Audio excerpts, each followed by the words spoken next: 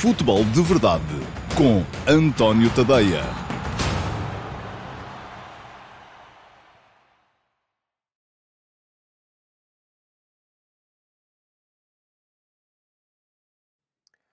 Ora, então, olá, muito boa tarde a todos. Sejam muito bem-vindos à edição de hoje, quarta-feira, dia 9 de agosto de 2023, do Futebol de Verdade.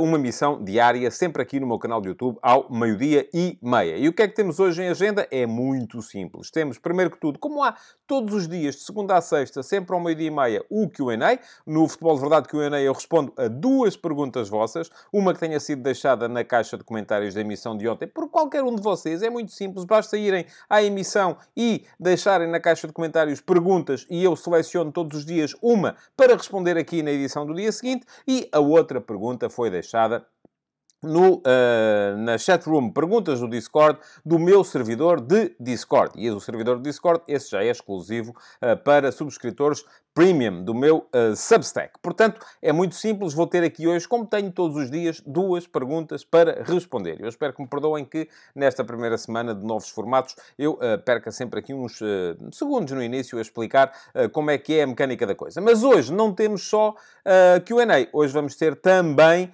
a reposição da emissão de ontem à noite do Futebol de Verdade Flash. E pergunto a vocês o que é o Futebol de Verdade Flash. Pois é muito simples. Sempre que jogarem o Benfica, o Futebol Clube do Porto, o Sporting Clube Braga ou o Sporting, na noite dos jogos, eu faço uma emissão especial, rápida, 5, 10 minutos, do Futebol de Verdade Flash, a fazer uma revisão daquilo que foi o jogo. Nessa noite, o Futebol de Verdade Flash segue apenas para dois tipos de espectadores, que é para os subscritores Premium do meu Substack, esses recebem logo por e-mail na própria noite do jogo, e os membros do clube do meu canal de YouTube. Esses também recebem logo nessa noite. Quem não for uma coisa nem a outra, pode sempre ver a reposição integrada na edição do Futebol de Verdade do dia seguinte ao 12h30. Portanto, quem não é, não perde nada, continua a ter aquilo que tinha antes, que é a revisão dos jogos no dia seguinte ao 12h30. Quem quiser aprofundar um bocadinho a experiência ou recebê-la mais cedo, pode sempre tornar-se subscritor Premium do meu Substack, em tadeia.substack.com, ou então tornar-se membro do clube do canal e dessa forma também receber mais cedo estes vídeos. Ontem, além do Futebol de Verdade Flash, deixem-me só avisar-vos para isso, os subscritores Premium do meu Substack e os membros do clube do canal receberam também a edição inaugural do Futebol de Verdade Report. E o Futebol de Verdade Report é o meu programa semanal, sempre às terças-feiras, 6h30 da tarde, com uma análise tática. O de ontem foi dedicado a uma antecipação daquilo que pode vir a ser o jogo de mais logo entre Futebol Clube do Porto e Benfica para a Supertaça. Portanto, se não viram, ele está lá no meu Substack. É uma questão de acederem para poderem então ver e perceber tudo aquilo que eu penso sobre o jogo de mais logo. E logo à noite também vamos ter aqui um Futebol de Verdade Flash com a revisão do jogo, embora apenas para aqueles que decidem apoiar a minha atividade como jornalista, independente dos grandes grupos de mídia. Vamos embora, sem mais delongas, passar para o Q&A de hoje, porque há perguntas a responder. E a primeira pergunta à qual eu vou responder hoje é, como é tradição, a pergunta do YouTube. E a pergunta do YouTube de hoje vem do Daniel Barros. É uma pergunta que dá pano para mangas. Pergunta o Daniel, e já estarão com certeza a ver a pergunta aí em sobreposição à minha imagem. Quem considera ser o vencedor do mercado até ao momento? Este até ao momento é importante, porque o mercado ainda não acabou. Ainda falta 3 semanas de mercado. Com isto, pergunto a equipa que, pelo menos no papel, mais evoluiu face à época anterior e não necessariamente a que está mais forte. Um abraço para si também, Daniel. Muito obrigado pela sua pergunta. Volto a dizer, já sabem o que é que têm que fazer para poderem deixar perguntas para serem respondidas aqui no Q&A. É muito simples, é só deixarem-nas na caixa de comentários e eu, na manhã do programa, seleciono sempre uma para responder aqui. Ora bem, estive aqui a olhar para a realidade e aquilo que me parece, a resposta que eu posso dar neste momento, atenção, neste momento, e é importante dizer isto, hoje é dia 9, faltam precisamente 22 dias para o fecho do mercado. Portanto, ainda pode acontecer muita coisa. Jogadores a sair, jogadores a entrar.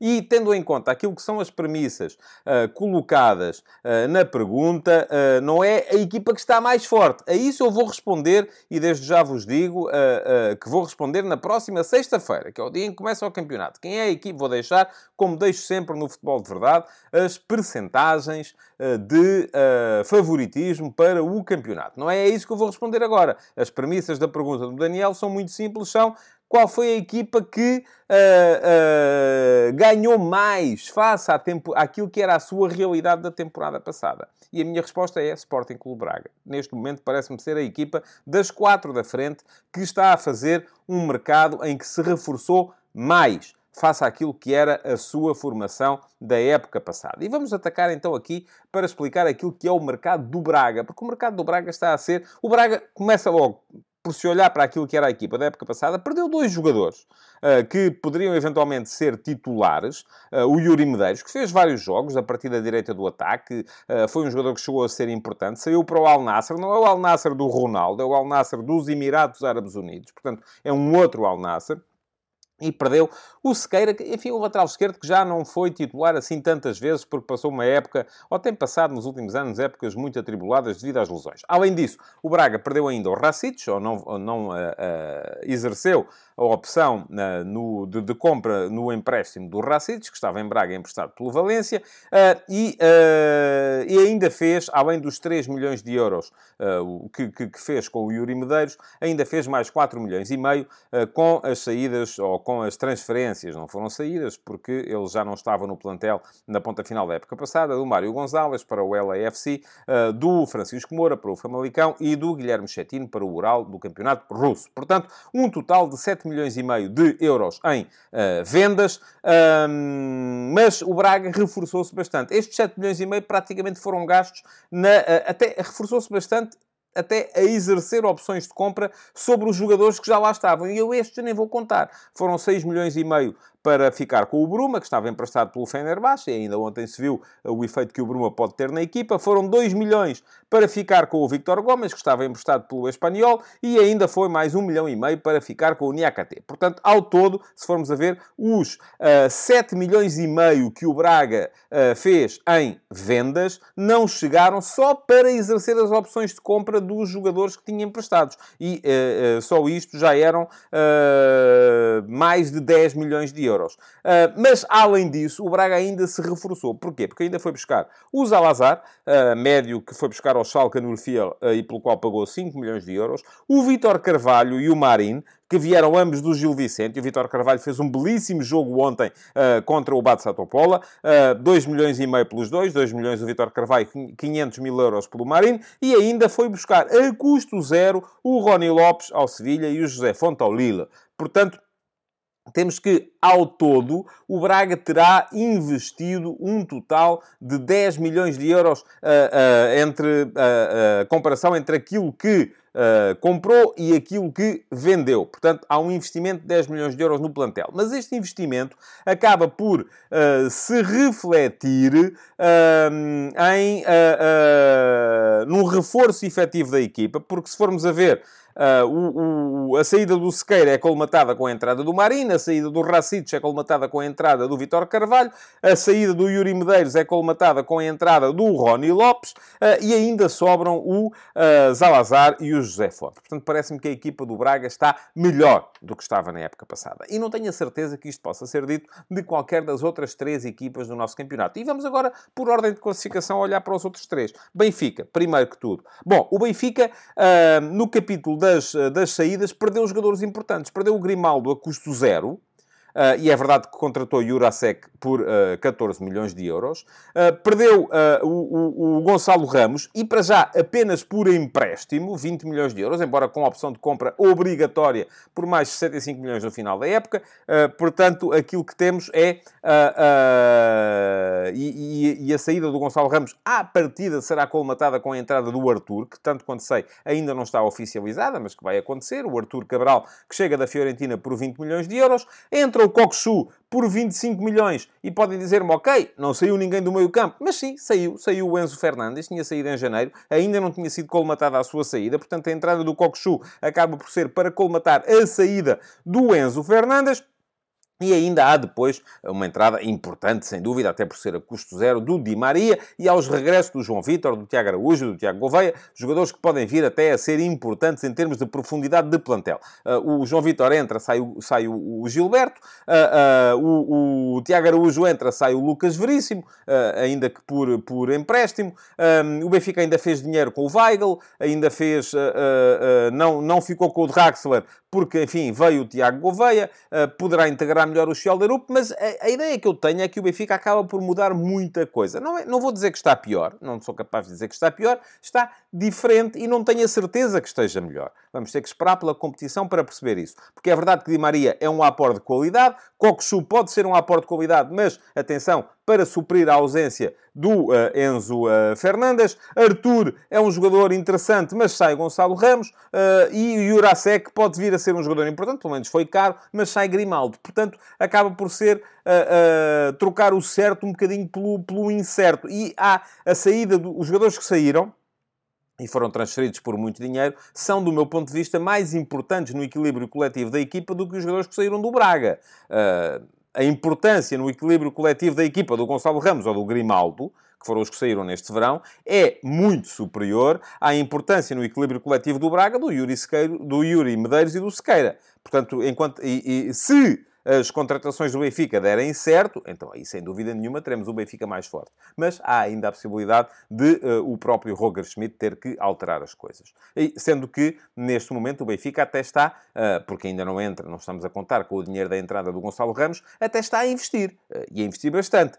O Gonçalo Ramos, o dinheiro só vai entrar no início da próxima época, por questões que têm a ver com o fair play financeiro do Paris Saint-Germain, mas, para já, o Benfica está a investir bastante, está a comprar mais do que vendeu. Aliás, dos 4 da frente, neste momento só há um clube que desinvestiu, que foi o Sporting. Mas já lá vamos. E também isto não quer dizer que o Sporting seja necessariamente pior. Está diferente. E está incompleto ainda, tanto quanto me dá a perceber. Mas passemos ao Flóculo do Porto, porque é quem veio a seguir em termos de classificação. O Flóculo do Porto, sobretudo, perdeu o Uribe. E perde o Uribe a custo zero. As saídas de Manafá e de Nanu não são relevantes. O Porto acaba por fazer algum dinheiro com a saída do Diogo Leite, que já estava emprestado à União Berlim e que lá ficou porque os alemães exerceram a opção de compra, e depois acaba por contratar mais um avançado. E não era coisa que lhe fizesse muita falta, do meu ponto de vista, porque já tinha Taremi, já tinha Tony Martínez, já tinha Dani Namazo, já tinha Verón, que muitas vezes apareceu a jogar pelo meio na época passada, passa a ter também Fran Navarro, portanto é mais uma opção. O que é que isto quer dizer? Provavelmente que o Porto está mesmo a tentar que Taremi saia, a tentar que ele seja vendido daqui até ao final, até ao encerramento do mercado. Tem a assinalar o regresso do Romário Baró e tem a assinalar para já a contratação confirmada de Nico Gonzalez e quase confirmada, mas ainda não oficializada, do Varela, o médio mais defensivo que chega do Boca Juniors. Ora, à partida, e chegando Varela também, além de Nico, o que se vê é que o Porto troca um médio, como era o Uribe, por 2, como são Varela e Nico. Portanto, podemos dizer, está mais forte. Porque, além disso, ainda entra mais um avançado. E ainda não saiu nenhum avançado. Portanto, o Porto está mais forte, aparentemente. Só que a questão que se coloca aqui é que me parece que nem Varela, nem Nico são jogadores tão completos como era Uribe. E isso pode ser, de facto, problemático. Porquê? Porque Uribe era um jogador que dava à equipa, não só do ponto de vista defensivo, como também do ponto de vista ofensivo. E parece-me que Varela é um jogador mais defensivo, que não tem tanta abrangência no plano ofensivo. E que Nico é um jogador mais ofensivo, que não tem tanta abrangência no plano defensivo. É possível que o Porto tenha que vir a utilizar os dois para fazerem aquilo que fazia Uribe. E dessa forma está a gastar uma vaga no 11. Portanto, sendo que o Porto também está a investir neste momento, só fez 7 milhões e meio com o Diogo Leite e já tem 15 milhões gastos em Nico e Fran. Vamos ver, ainda vai sair mais dinheiro por Varela. Vamos ver se ainda sai mais alguém. Mas aquilo que me parece é que o Porto também está... vai ser um equilíbrio diferente, mas fundamental no Porto, do meu ponto de vista, pelo menos, é a manutenção do Otávio. Esse é o jogador em volta do qual toda a equipa gira. E vamos, por fim, ao Sporting. O Sporting perdeu o Ugarte, 60 milhões de euros.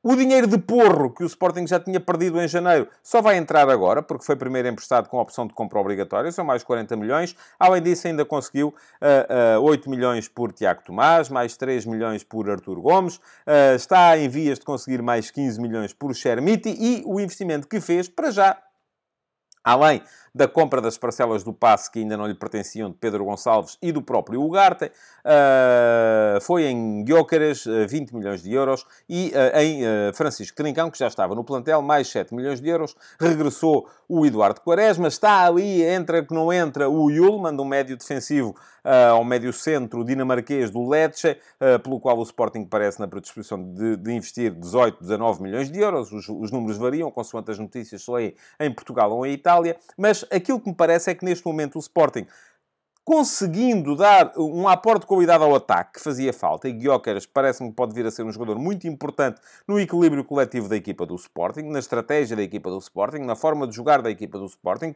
não é tanto por ser um avançado matador, é por ser um avançado possante, que busca bem a profundidade, que pode dar à equipa outras possibilidades de saída, mas aquilo que me parece é que a equipa está mais curta. E está mais curta porque lhe falta uma alternativa a jogar no lado direito. Jenny Catamo é um jogador interessante, mas eu até nem percebo porque é que ele não é utilizado à esquerda em vez de ser à direita, uma vez que eu percebo a ideia dos avançados interiores de pé trocado, mas percebo pior a ideia dos alas de pé trocado. Portanto, sendo Jenny Catamo canhoto, se calhar até fazia mais sentido que ele fosse usado à esquerda do que à direita. Mas Gaio ainda não tem uma alternativa, ou não tem um titular, porque Gaio, ele próprio, parece ser uma alternativa. E depois, se já no ano passado o meio-campo do Sporting estava curto, neste momento está mais curto ainda, porque saiu o Ugarte. É verdade que há Bragança, que esteve lesionado toda a época passada, mas parece-me que faltam ali opções e Yulman faz mesmo falta, porque não creio que Morita consiga aguentar toda a época a jogar campeonato de competições europeias 90 minutos 2 vezes por semana. Portanto, se tivesse que fazer um verdicto hoje, dia 9 de agosto de 2023, quem está a ganhar o mercado, para mim, é o Braga. Mas daqui até ao final do mercado, muita coisa pode ainda acontecer. E, portanto, espero que tenha ficado satisfeito com a resposta. Vamos passar à segunda pergunta do Q&A de hoje, que é a pergunta que chega do Discord. E a pergunta que chega do Discord vem do Manuchel, que é o Miguel Joana, mas este é o pesador. Eu só estou a revelar porque ele fez a mesma pergunta também no programa do YouTube e, portanto, está lá assinado com o nome. E pergunta o Miguel o seguinte: se hoje, na fase de construção do Futebol Clube do Porto, o Otávio baixar para apoiar a linha de 4, certamente irá arrastar consigo um jogador do eixo defensivo do Benfica, podendo assim encontrar um buraco para meter a bola longa no meio da defesa do Benfica. Na sua opinião, o Benfica deveria marcar homem a homem o Otávio nesta fase do jogo? Obrigado, abraço e bom futebol de verdade 23-24. Muito obrigado pela sua pergunta, Manuchel, até porque me dá a oportunidade de dizer que expliquei, na medida do possível, e o melhor que soube, no Futebol de Verdade Report de ontem, as nuances táticas e estratégicas do Benfica e do Futebol Clube do Porto para o jogo de mais logo. E uma delas é essa. Aliás, ainda hoje, nas conversas de bancada, também escrevi um bocadinho sobre o tema, porque grande parte daquilo que o Porto quererá fazer passa muito pela capacidade de juntar Otávio, não tanto à linha de 4, embora seja possível que isso venha a acontecer, que o Otávio apareça, em algumas circunstâncias, perto dos centrais, para ajudar na saída de bola, na primeira fase de construção, mas, sobretudo, juntar-se por dentro aos dois médios, que eu acredito possam vir a ser o Gruitch e o Stefano Eustáquio, para criar ali uma superioridade de 3-2 face aos dois médios do Benfica. Aquilo que eu já acho que não vai acontecer é, e sendo claro que na saída de bola do Benfica o Otávio vai estar a cobrir a saída de bola pela esquerda do Benfica, seja o Jurasek, como eu acho que vai ser, ou o Ristich, como é possível que seja também. O Otávio, na saída de bola do Benfica, vai estar ali a fazer a linha de 4 com os dois pontas de lança e com o Galeno, que está do outro lado, para encaixar nos 4 da saída de bola do Benfica, mas já não acredito que quando o Porto estiver em posse e o Otávio aparecer mais por dentro, soltando o PP no corredor direito, que o lateral esquerdo do Benfica vá atrás do Otávio. Não acho que isso vá acontecer, não acho que possamos vir a ter Jurasek ou Ristich perto dos médios para seguir o Otávio. O que eu acho que vai acontecer muitas vezes é que vai ser pedido a um dos 3 avançados interiores do Benfica, e vamos a ver quem vão ser: Di Maria, Rafa, João Mário, parecem ser os 3 nomes mais apontados pela generalidade dos observadores, mas talvez Orsnes jogue ali no meio, e isso tornaria mais fácil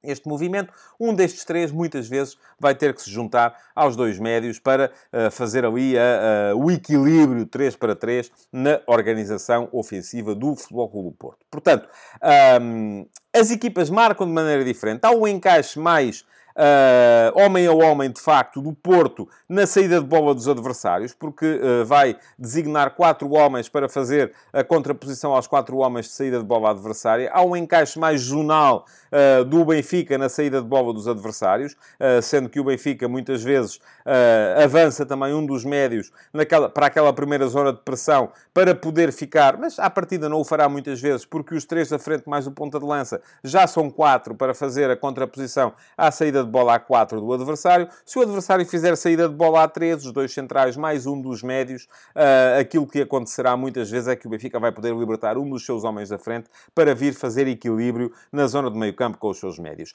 Aconselho, o Miguel com certeza já viu, a ver o Futebol de Verdade Report de ontem para melhor compreenderem tudo aquilo que são as nuances táticas e estratégicas nos encaixes entre Futebol Clube do Porto e Benfica para o jogo de mais logo. Sendo que mais logo já sabem, no final do jogo, aqui estarei para levar até vós o Futebol de Verdade Flash relativo ao jogo Benfica-Porto da Supertaça. Portanto, uns minutos depois do final do jogo, cá estarei para vos dizer o que é que eu vi no campo, na partida que vai ditar o vencedor do primeiro troféu da época 2023-2024.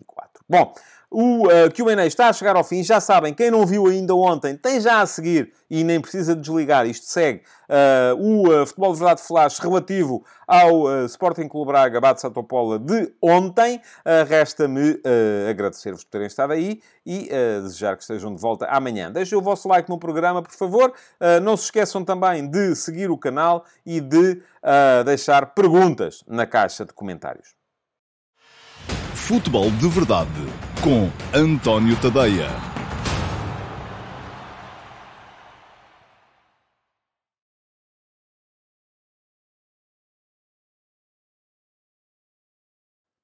Olá, sejam muito bem-vindos ao Futebol de Verdade Flash para vos falar do Sporting Clube Braga Bate Topola, o jogo em que o Sporting Clube Braga deu início à sua campanha na Liga dos Campeões de 2023-24, com uma vitória por 3-0 em casa no jogo da primeira mão da terceira pré-eliminatória da competição milionária. Ora, ficou muito próximo o Braga de passar já para o play-off. São 3 golos de vantagem que vai transportar para o jogo da segunda mão na semana que vem, na Sérvia, frente ao segundo classificado do campeonato sérvio, uma equipa que ficou inclusive à frente do Partizan no Campeonato Sérvio, atrás apenas do Estrela Vermelha. Ora, o jogo foi de superioridade clara do Sporting Clube Braga. O Braga apareceu com uma ligeira nuance tática relativamente à época passada. Apareceu mais em 4-2-3-1, mas um 4-2-3-1 diferente do ano passado, porque os 2 médios centro sempre muito a par, Almusrati e Vítor Carvalho, 2 médios centro que apareceram sempre muito próximos um do outro, como eixo de estabilidade da equipe, e foram muito importantes, e já vou explicar mais à frente porquê.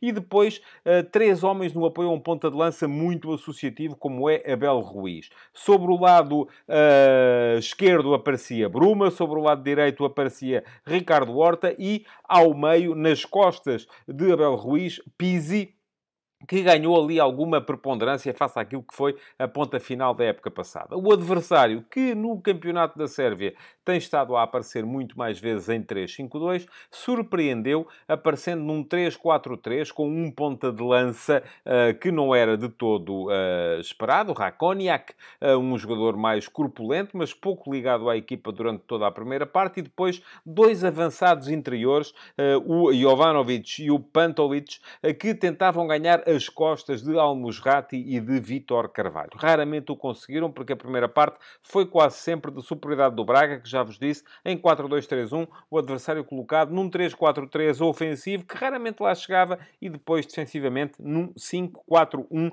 porque os tais dois avançados geralmente apareciam a fechar as alas. Ora, o que é que acontecia depois?